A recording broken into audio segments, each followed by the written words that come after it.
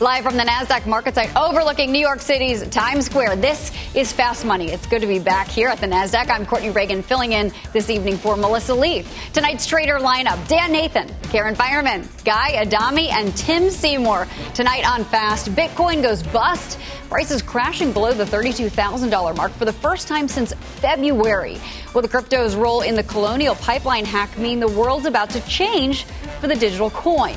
Plus, Lordstown hits a major roadblock, the headline that sent shares of the EV maker plunging at the end of the day and well into the after-hours trade, too. And move over AMC. There is a new favorite stock with Redditors. We will tell you what it is and what options traders think is next for this name in the potential meme game here. But let's start with the latest on the Colonial Pipeline hack with CEO Joseph Blunt heading to Capitol Hill to testify on the breach. For all of the latest details, let's get to Eamon Javers. Hi, Eamon. Good evening. Yeah, hi, Courtney. This hearing was really about examining two decisions that Joseph Blount made at Colonial Pipeline. One was the decision to shut down the pipeline altogether. And then the other one was that controversial decision about paying the ransom. In order to justify himself, this was an interesting moment. He was asked at one point what the worst case scenario could possibly have been here in terms of Colonial Pipeline not paying the ransom. Here's what he said. It took us from Friday all the way to Wednesday afternoon the following, and we already started to see pandemonium going on in the markets, people doing unsafe things like filling garbage bags full of gasoline, or people fist fighting in line at the fuel pump. The concern would be what would happen if it is stretched on beyond that amount of time. He raised the prospect that you could see a situation where jet fuel couldn't get to jets, where first responders wouldn't have access to their vehicles, all of the kinds of things that would have happened in this country if he hadn't made that decision to pay that ransom. Another interesting moment was this question of whether or not Colonial Pipeline could operate manually. Why is it, senators wanted to know, that this is so data-driven and computer-driven? Why can't they just simply turn valves and operate the pipeline? Here's what he said on that.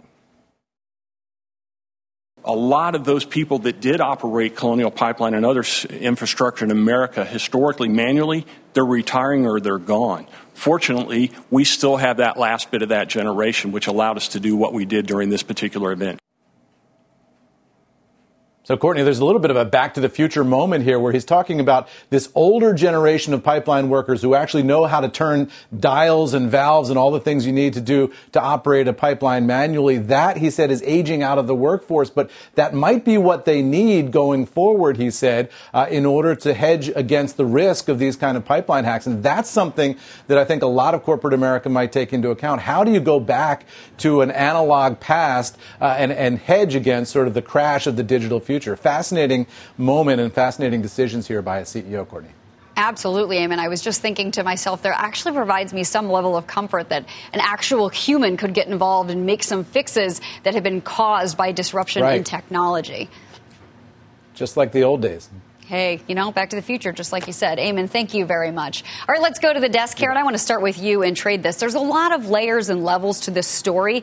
Let's move things like cryptocurrency to the side. How does this make you think about cyber software companies that protect with ransomware, and all of these different levels of security for all of our lives that are now run online?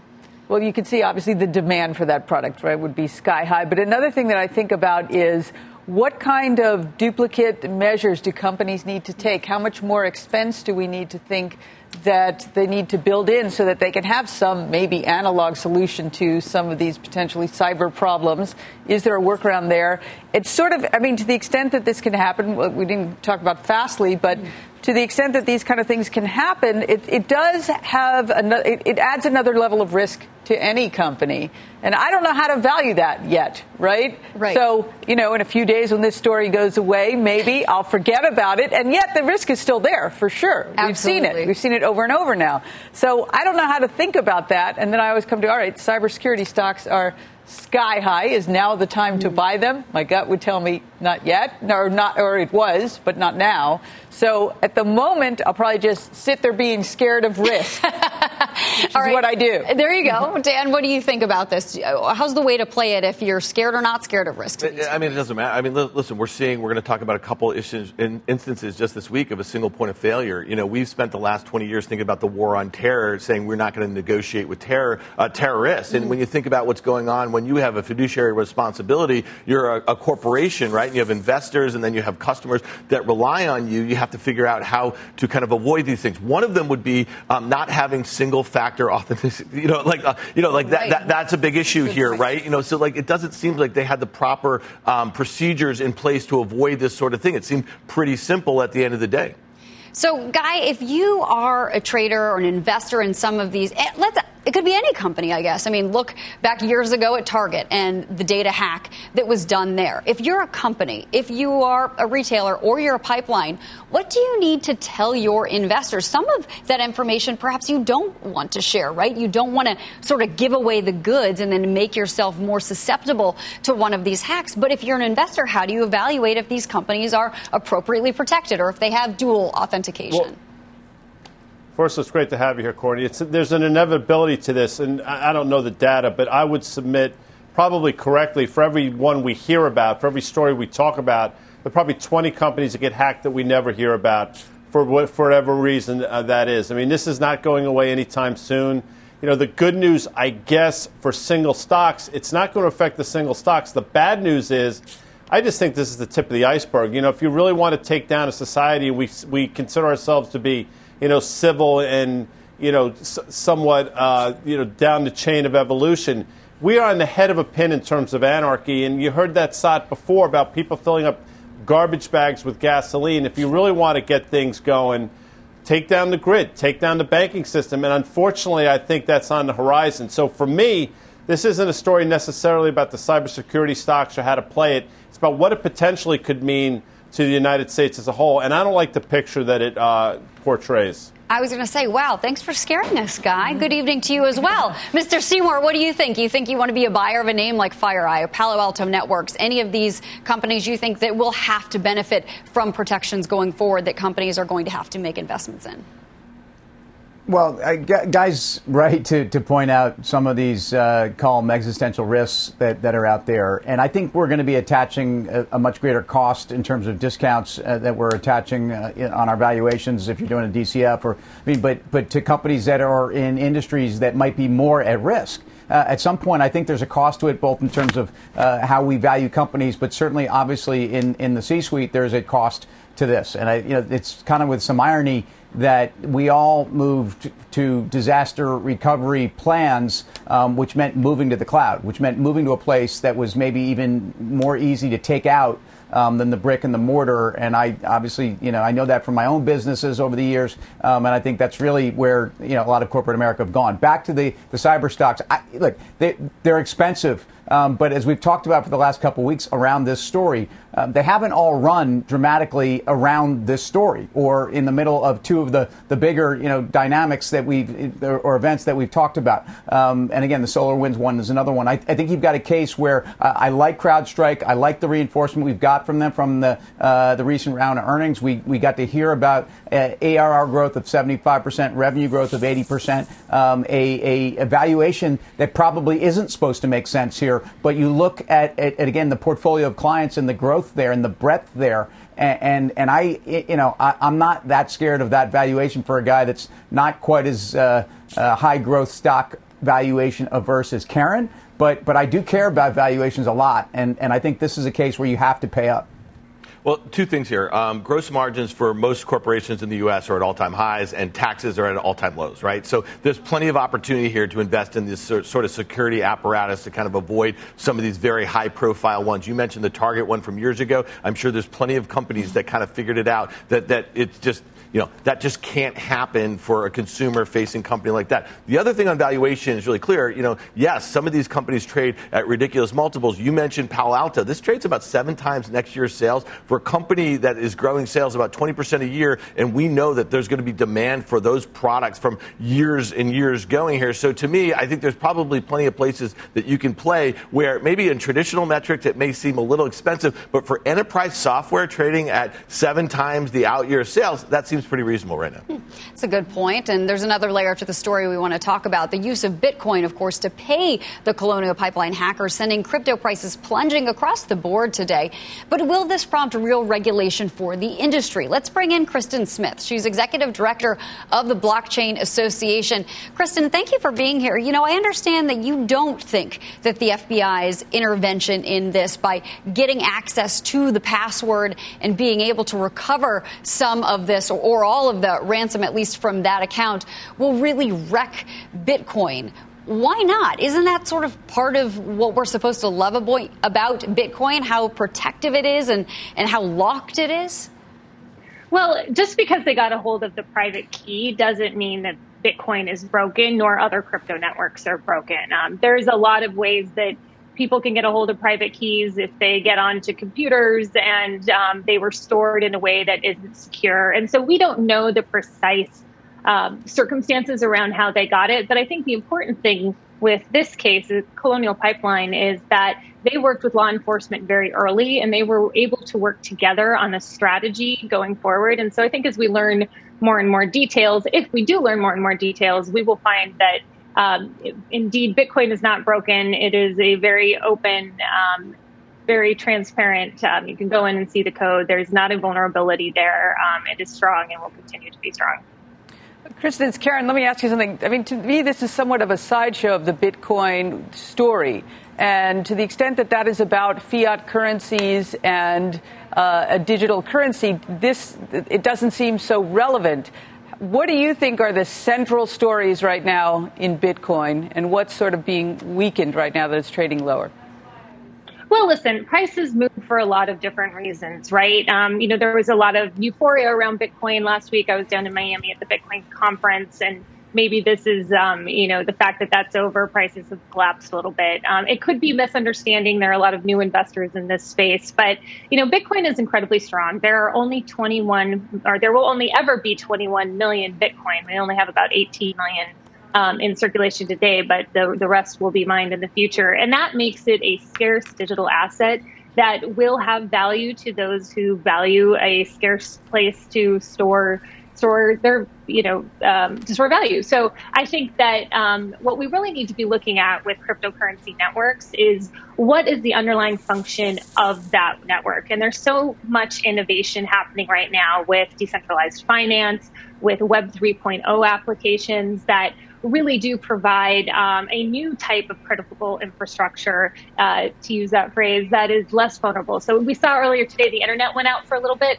because AWS around. There's an alternative to that. It's called Filecoin. That is a decentralized network that wouldn't go down. So I think as investors become more sophisticated, as users start to integrate cryptocurrency-based products into their life, we will see these less volatile swings on the news. Hey, Kristen, it's Tim. Thanks for joining us. The term sideshow has been used, I think, by Karen. So how about the sideshow of Elon Musk or the sideshow of other CEOs that have gone out of their way to talk about where they're using Bitcoin, where it's lit a fire under things? Do you think on some level that's actually detracting from, first of all, use cases you just talked about, networks that are not at all necessarily Bitcoin reliant? But the overall story here, which has gotten more attention probably from a handful of individuals who may not at all be a part of this. Yeah, no, I think that it's unfortunate that we've seen such a reaction to statements by Elon Musk. I mean, I think a lot of that is driven a little bit by a misunderstanding. I mean, it's definitely something that I think is around, at least for the foreseeable future. So if you are a consumer and you're thinking about purchasing Bitcoin, you very much need to be aware that there are reactions to things like that, and that's something you need to watch out for. And so, you shouldn't be putting your assets into the space if you can't stomach some of the swings that the markets are undergoing these days.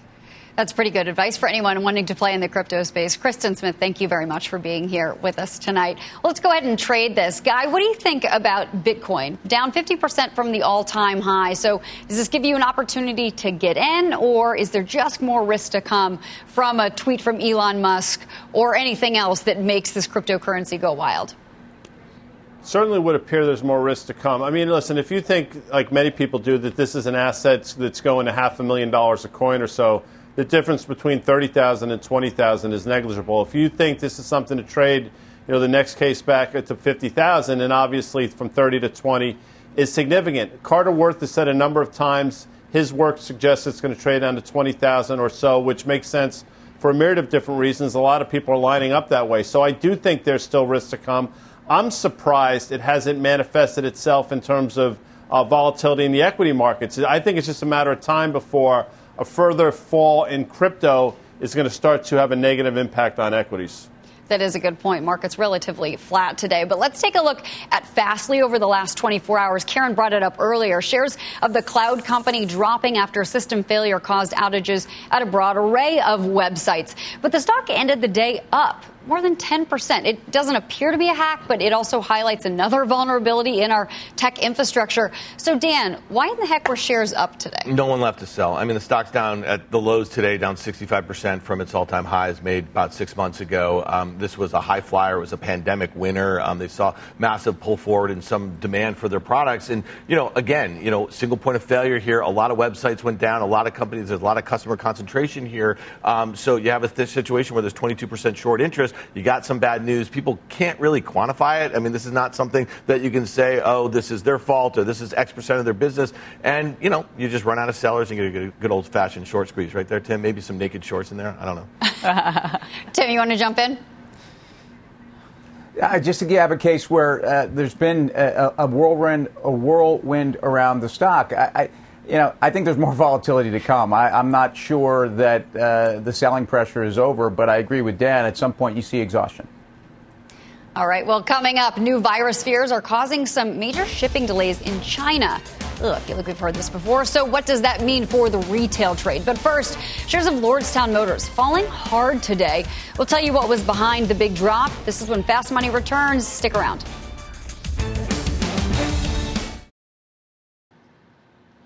Welcome back to Fast Money. Check out Lordstown Motors dropping sharply today after the company issued a stark warning about its future. Let's get to Phil LeBeau with the details. Hi, Phil. Hey, what's going on? This is a report from Lordstown Motors that is not a complete surprise, given the fact that the company on Friday was told by the NASDAQ, look, you've got to file a 10Q. You haven't done it. If you don't file one, we may delist you. Well, they filed the 10Q today, including a going concern notice. And in that going concern, they outline what the problem is. It's all about cash. And we've known this for some time, that they have very little cash. They were looking for some strategic investors, possibly some infusion of cash. The company saying the company believes that its current level of cash and cash equivalents are not sufficient to fund commercial scale production and launch the sale of such vehicles. We're talking about the first pickup truck, which is scheduled to go into production by the end of the third quarter. That is the Endurance pickup truck. But as you take a look at shares of Lordstown, again, losing about 30%, Courtney, just today, the real question becomes, if they don't have the cash right now, they don't find a strategic investor, they don't come up with some way to get a big infusion of cash as quickly as possible, will they even make it to production by the end of the third quarter? Curious to see what happens over the next couple of weeks.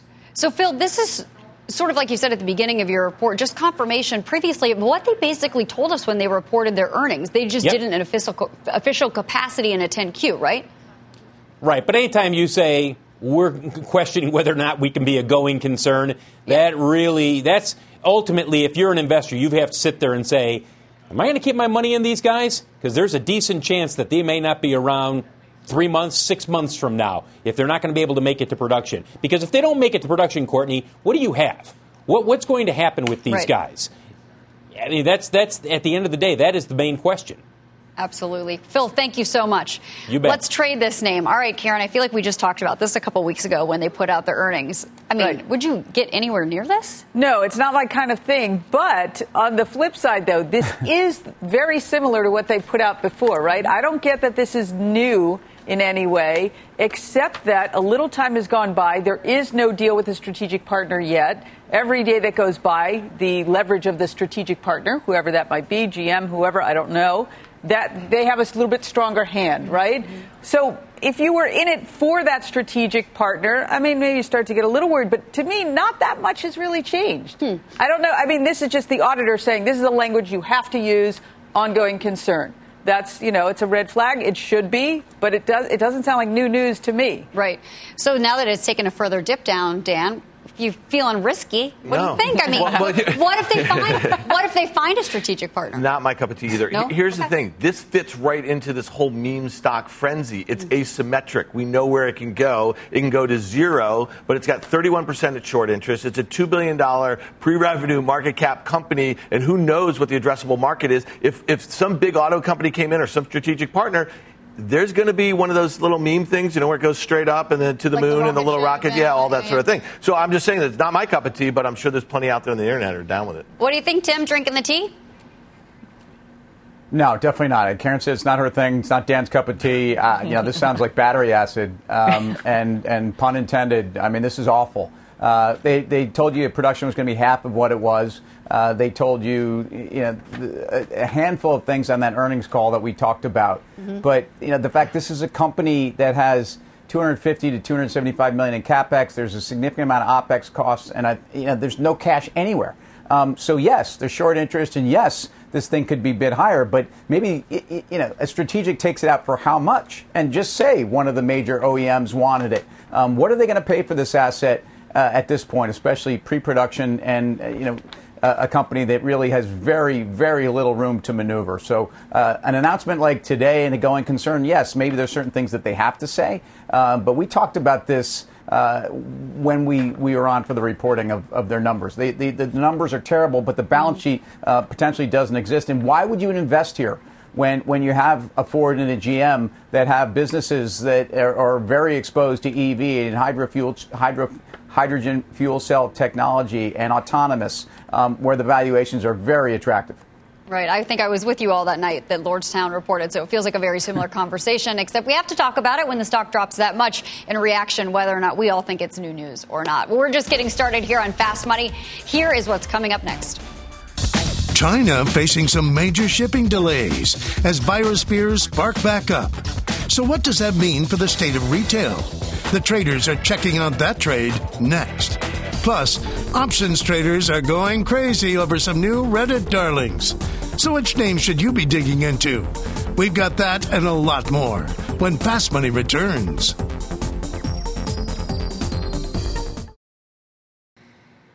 Welcome back to Fast Money. COVID-19 cases are surging near a vital port in southern China. If the virus can't get contained soon, it could create major disruptions for global supply chains. I feel like we've been here before, and I don't like it. CNBC senior correspondent Eunice Yoon is live in Beijing with more. Eunice, tell us what's going on.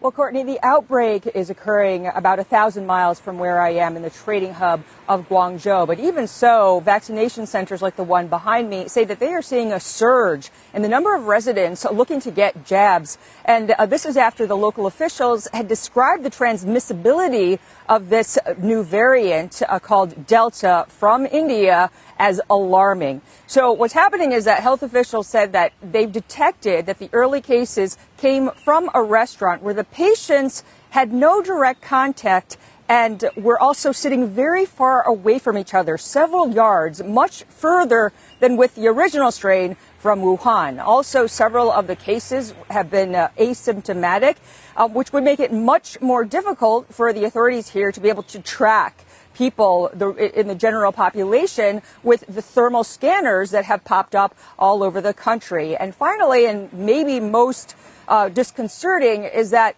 some of those patients had been inoculated with Chinese vaccines, which would suggest that the homegrown vaccines aren't necessarily as effective against this particular strain. Now, the authorities were very quick to point out that none of the illnesses have become deadly. Officials, though, are moving very aggressively to try to stamp out this virus. They've already been testing several people in Guangzhou, 18 million in 3 days. They've been sending in medical workers, thousands of them, locking down residential communities in Guangzhou. And they've also imposed travel restrictions on several of the cities in that area. So as you can imagine, these tighter controls are having a disruptive effect on businesses there at the port, in particular one called Yantian. This is a massive port that handles 1/4 of the goods from China that are shipped to the United States. That port is seeing a capacity reduction, and because of that, as you can imagine, it's having a knock-on effect on the ports that are around Yantian. And that's because ships are rerouting. They're going to smaller ones like Shekou or Nansha, and trucking costs are going up. The shippers are complaining that they're seeing these rises, that truckers are waiting outside the gate. And they said to expect that on top of all the problems that the shippers have been having because of the global logjam, that waiting times are going to extend by another 3 weeks. Courtney? Wow, Eunice, thank you so much for giving us the rundown there. There's really a lot to get to. And so we want to get more on Eunice's mention of the global supply chain and then the likely consumer impact. Joining us is Brett Rose. He is the CEO of United National Consumer Suppliers. It's a company that helps manufacturers deliver overstocks through ports around the world. Brett, thank you so much for joining us. Eunice made a number of points, but right there at the end, she talked about how we're already very constrained, very congested in the world when it comes to shipping because of a variety of factors. So add in this new Delta variant causing a disruption at a port that handles 1/4 of the goods that are shipped from China to the United States. I mean, how bad is it? Can you quantify that for us? Yeah, so we look at this on a daily basis, and this isn't going to just affect the mall down the street. This is going to trickle down to Wall Street. There's no good timing for another variant, right? But from a supply chain standpoint, the timing is horrible. You have a tremendously strained supply chain from the original closures back in March all the way through to the recent closures in India, coupled with a current 3 to 4x shipping rate on containers out of China. Fuel cost up here. The timing is horrific. It's going to cause massive delays in the supply chain and really going to have a tremendous economic effect here. Mike, a lot of people... Well, I shouldn't say a lot of people. There are people that think this supply chain's problem take care of themselves relatively quickly. I think nothing can be sort of further from the truth. Can you speak to how long these things take to sort of sort themselves out? Yeah, we're north of 12 months off of the beginning of the closure, right? And we're already still seeing, I should say, major delays on everything from fitness equipment to, people weren't panic buying toilet paper. People were panic buying everything. So consumerism is at an all-time high, in our lifetime, and there's not enough product to meet the demand. So, these effects are here for quite a while. You're going to see this continue Q3 all the way through Q4 and definitely that's our biggest shopping season. Brett, I want to sneak in one more before we have to let you go. I mean, you're talking about the demand for products, but what does it mean for the prices that consumers ultimately pay? This has to be a costly endeavor for companies that are looking to import anything if you're talking about rerouting or extending the time. So ultimately, are we going to pay more? And if so, when and on what products? Yeah, by about Q3, you're going to start to see everything across the board go up. Fitness equipment's up 15% because of the cost of steel. Currency fluctuations. The retailer can only withstand so much before it starts to trickle down on the street and affect the pricing. And it's either going to affect the pricing to the consumer or their stock price is going to take a serious hit. And I think we all know how that's going to go. Brett Rose, thank you very much for joining us here today. It's been good to speak with you again.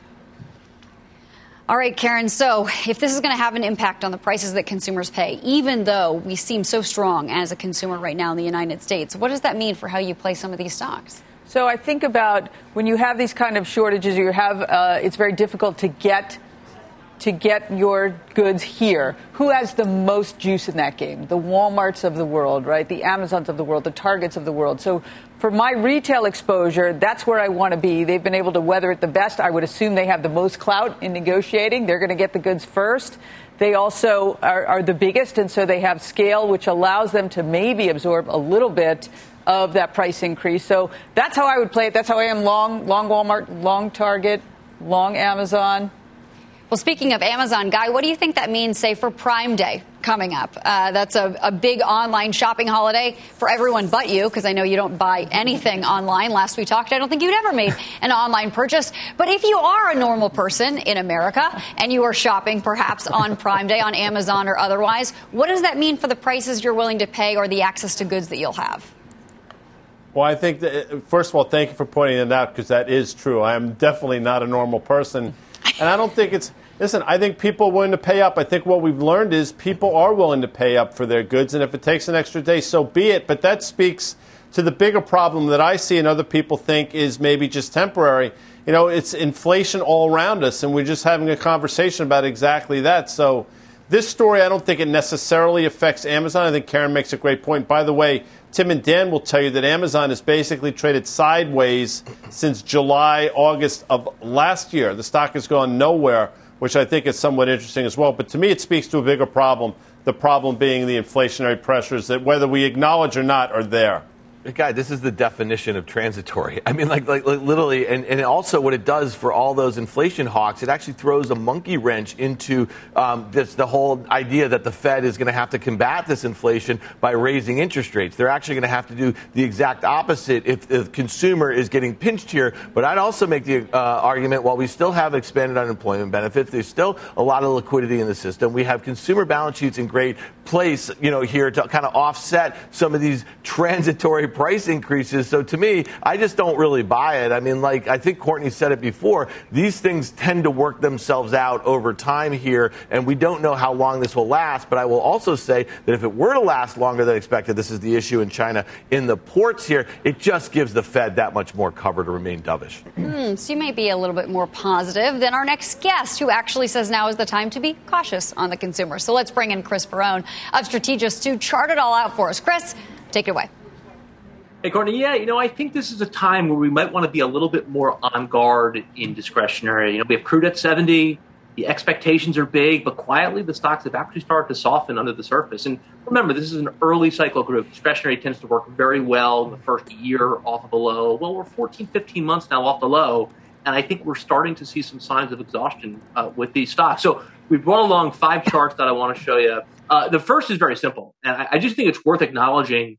With the S&P back at the highs, you only have about 50% of the discretionary sector above the 50-day moving average here. So there's been some internal weakness that has started to show up in this sector over the last number of weeks. I think that's notable. Momentum has come out. If you go to our second chart here, I also think very notable that the relative performance of the sector has flagged versus the S&P. And this is equal weight. So this is not just Amazon or Netflix. The average discretionary stock has started to soften relative to the index. So there's been some subtle weakness there that has started to emerge over the last, let's call it 6, 7, 8 weeks. If you dig down on some of the names, we brought along 4, 3 good ones, 3 bad ones, and 1 pretty good one.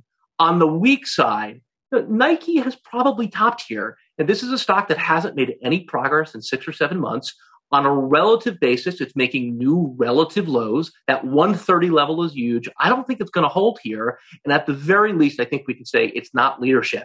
If you go to our next name, LVS, epicenter name at the heart of this reopen, just another example of a discretionary stock that hasn't worked here. These are 10-year relative lows for LVS. So epicenter names have softened. CMG, Chipotle, another one of the weaker names in this group. Obviously, a restaurant here, high PE name, very expensive.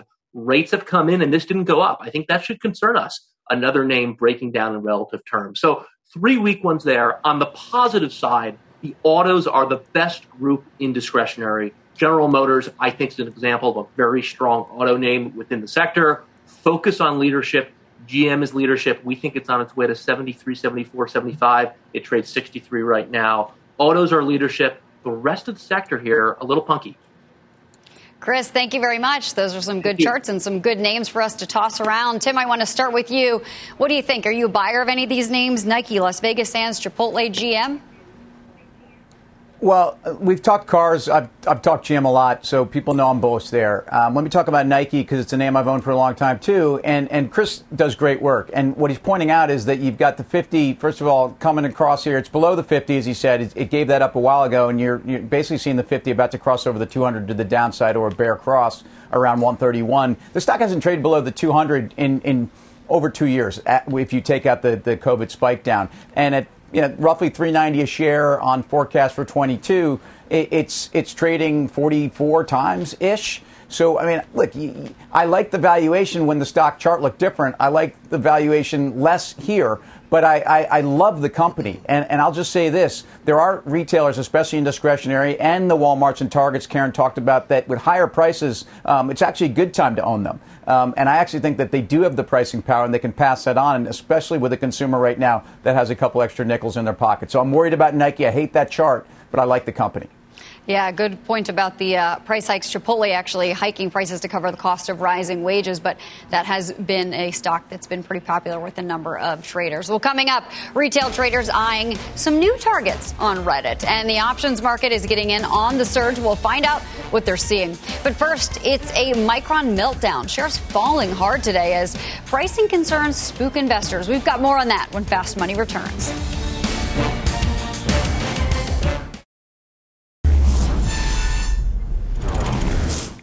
Welcome back to Fast Money. We've got a buzzkill for you. Chipmaker Micron dropping more than 4% today on concerns over DRAM pricing and PC demand.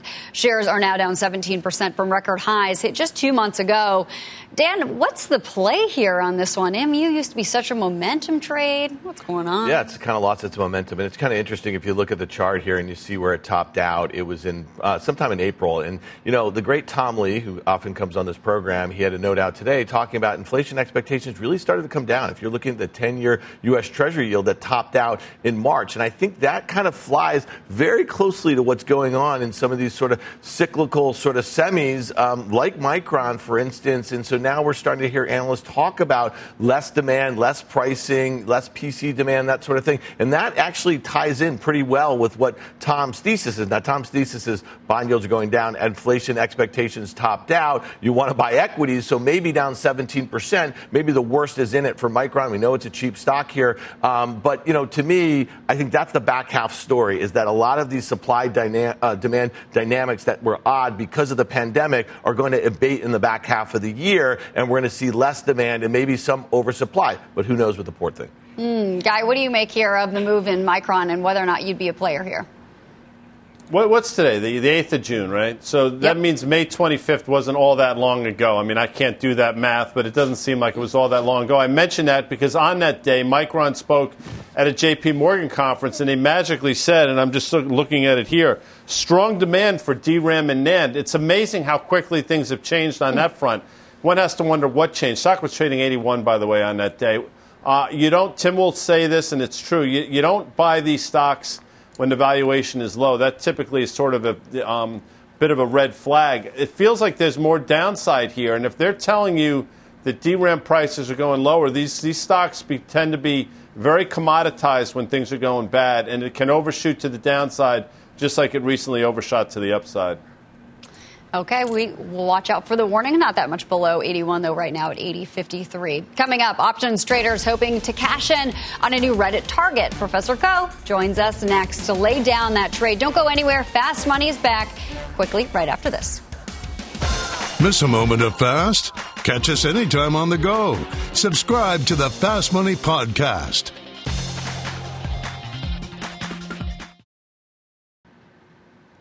Welcome back to Fast Money. Check out these monster movers. Former SPAC, Clover Health, and Wendy's ripping to new all-time highs as the Reddit crowd jumps in. Clover was the second most popular name on Wall Street bets today. According to Thinknum data, it's now up 190% since the beginning of June. It's June 8th. Perhaps unsurprisingly, options activity, in Clover also went wild today. So let's bring in Mike Ko with the action, the options action. I just jumped myself early there. Mike, what caught your eye? Yeah, so you mentioned it was the second most mentioned name. It was actually the busiest in single stock option space. It traded 15 times its average daily options volume. The most active contracts were the June 22 contracts. More than 260,000 of those traded for about $4.60 per share. Multiply that by 100 to get the multiple per contract. By the way, that is more contracts traded on just that one Clover Health option than all Microsoft options traded today combined. Right now, the options market is implying a move of about $10.50 by a week from Friday. But most of the bets that we're seeing from the Reddit Rebellion crowd seem to be betting that the rally in this thing could somehow continue. Well, these stocks, it's like you never know who the next target is going to be, but thinking about Wendy's made me want a Frosty all day long today. For more options action, be sure to tune into the full show. That's on Friday at 5:30 p.m. Eastern Time. Well, coming up, stocks closing near record highs. So what do you do with your money? The traders are laying out their playbooks next. And as CNBC continues to celebrate Pride Month all June, here's Goldman Sachs' Maeve Dubey. The way around stigma is through encouragement and support by those around you. I was very fortunate that when I decided to come out at Goldman Sachs exactly 2 years ago, I had that support from my colleagues. But there was one colleague in particular who sent me flowers on that day. This was a straight cisgender person, and that gesture, knowing that I had the support of somebody at the highest level of the firm, made all the difference to me. Welcome back. Here is a sneak peek at the Cramer cam. Jim is talking with the CEO of Activision. Catch that full exclusive interview at the top of the hour on Mad Money. Well, the S&P holding on to gains Tuesday to close within a whisper of an all-time high. The index has quietly climbed more than 4% off its May lows. Tim, what do you make of these moves and the inability to set a new record so close? Well, look, I'm not too worried about it. Again, as you pointed out, we're talking about 4.25% since the intraday lows of May 19th. And I think the thing investors should be focused on, perversely, is that yields are falling. I don't think that's good. And again, they're falling at a time when you're seeing commodity prices continue to move higher. Look at that move higher again on Brent. We keep talking about that story. I think, stay focused on the OIH and oil services. But the fact that yields intraday lows were back to kind of levels from March, I'd be careful what you wish for. I know a lot of people were worried about the move higher in rates. I'm more worried about the move lower. Dan, what do you think about rates? You brought it up a little earlier. I can't agree with Tim more. It seems like everybody is positioned for higher rates. They're positioning their portfolios that way. If I look at that 10-year U.S. Treasury yield and we break this kind of 146 level, that was the day after that May jobs report where we saw that really sharp drop in rates. Now it came back a little bit. You're looking at 1.2%. And I just, listen, you could say that's great for equities, and I know a lot of people feel that way. But to Tim's point, what else is going on? How weak is the data? Are we going to get a June really bad report 3 consecutive months in a row? And what does that mean, I guess, for the economic recovery? And then you layer in all the stuff that we've been talking about. Lots of bad stuff out there right now. Yeah, absolutely, Karen. Lots of bad stuff. But trading in equities largely sideways today, pretty quiet. What does that set you up for tomorrow, going into next week even? Well, tomorrow, we have a little bit of data tomorrow, but the next day we have CPI, and that's been a really important metric, right? So I have been sort of a believer that inflation is coming. I know that it seems the transitory. I get it. That makes sense. There's a lot,